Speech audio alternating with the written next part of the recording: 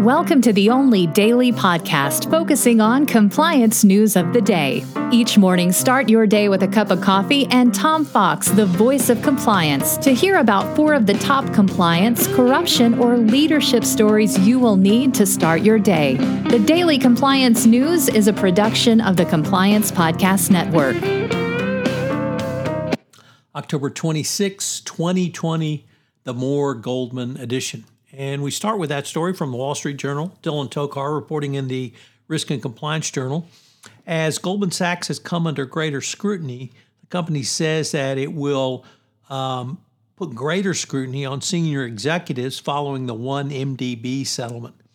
Central to the Justice Department's case was the repeated failure of Goldman compliance and internal control functions to properly investigate, but also was the frankly complete disregard of the compliance function by senior management at Goldman, and particularly senior executives who were on the Goldman account who could override apparently at will. So Goldman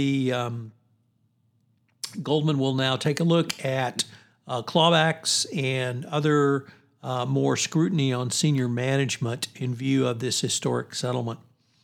Next up, in a very disturbing story for the American government, the Trump administration is attempting to politicize the civil service. As you may know, civil service was politicized up until about the 1890s, and then it became a merit-based employment program. Well, Trump wants to do away with this and make a personal loyalty oath a requirement to get a job. So you can imagine what kind of people would sign up for that. It would be the typical Trumpite and the type of people we see in the cabinet who are not only the most corrupt administration, but the most arrested and convicted administration of all time. So that would permeate down into the U.S. civil service under this new Trump initiative. From the NCAA, the University of Arizona men's basketball team has been hit with 9 allegations of misconduct, including 5 level 1 allegations in a multi-year investigation of its basketball program. This, of course, comes out of the lengthy investigation by the NCAA after investigations into bribe and other misconduct at a number of schools, and Arizona was identified as one of the schools that may have been involved, and indeed a former Arizona assistant was one of the 4 assistant coaches who pled guilty for his role in the bribery scandal.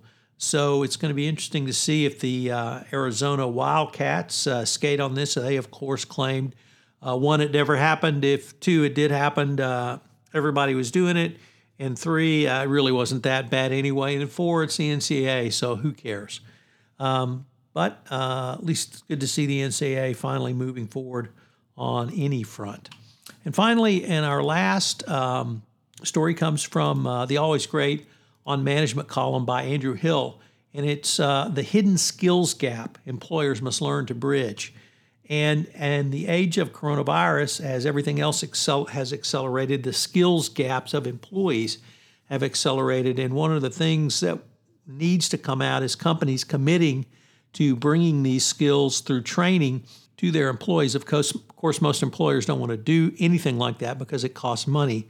But if they want to bridge the gap, they have to do so. The Daily Compliance News is a production of the Compliance Podcast Network and a proud member of C-Suite Radio. Thanks so much for listening. I hope you'll join me again tomorrow.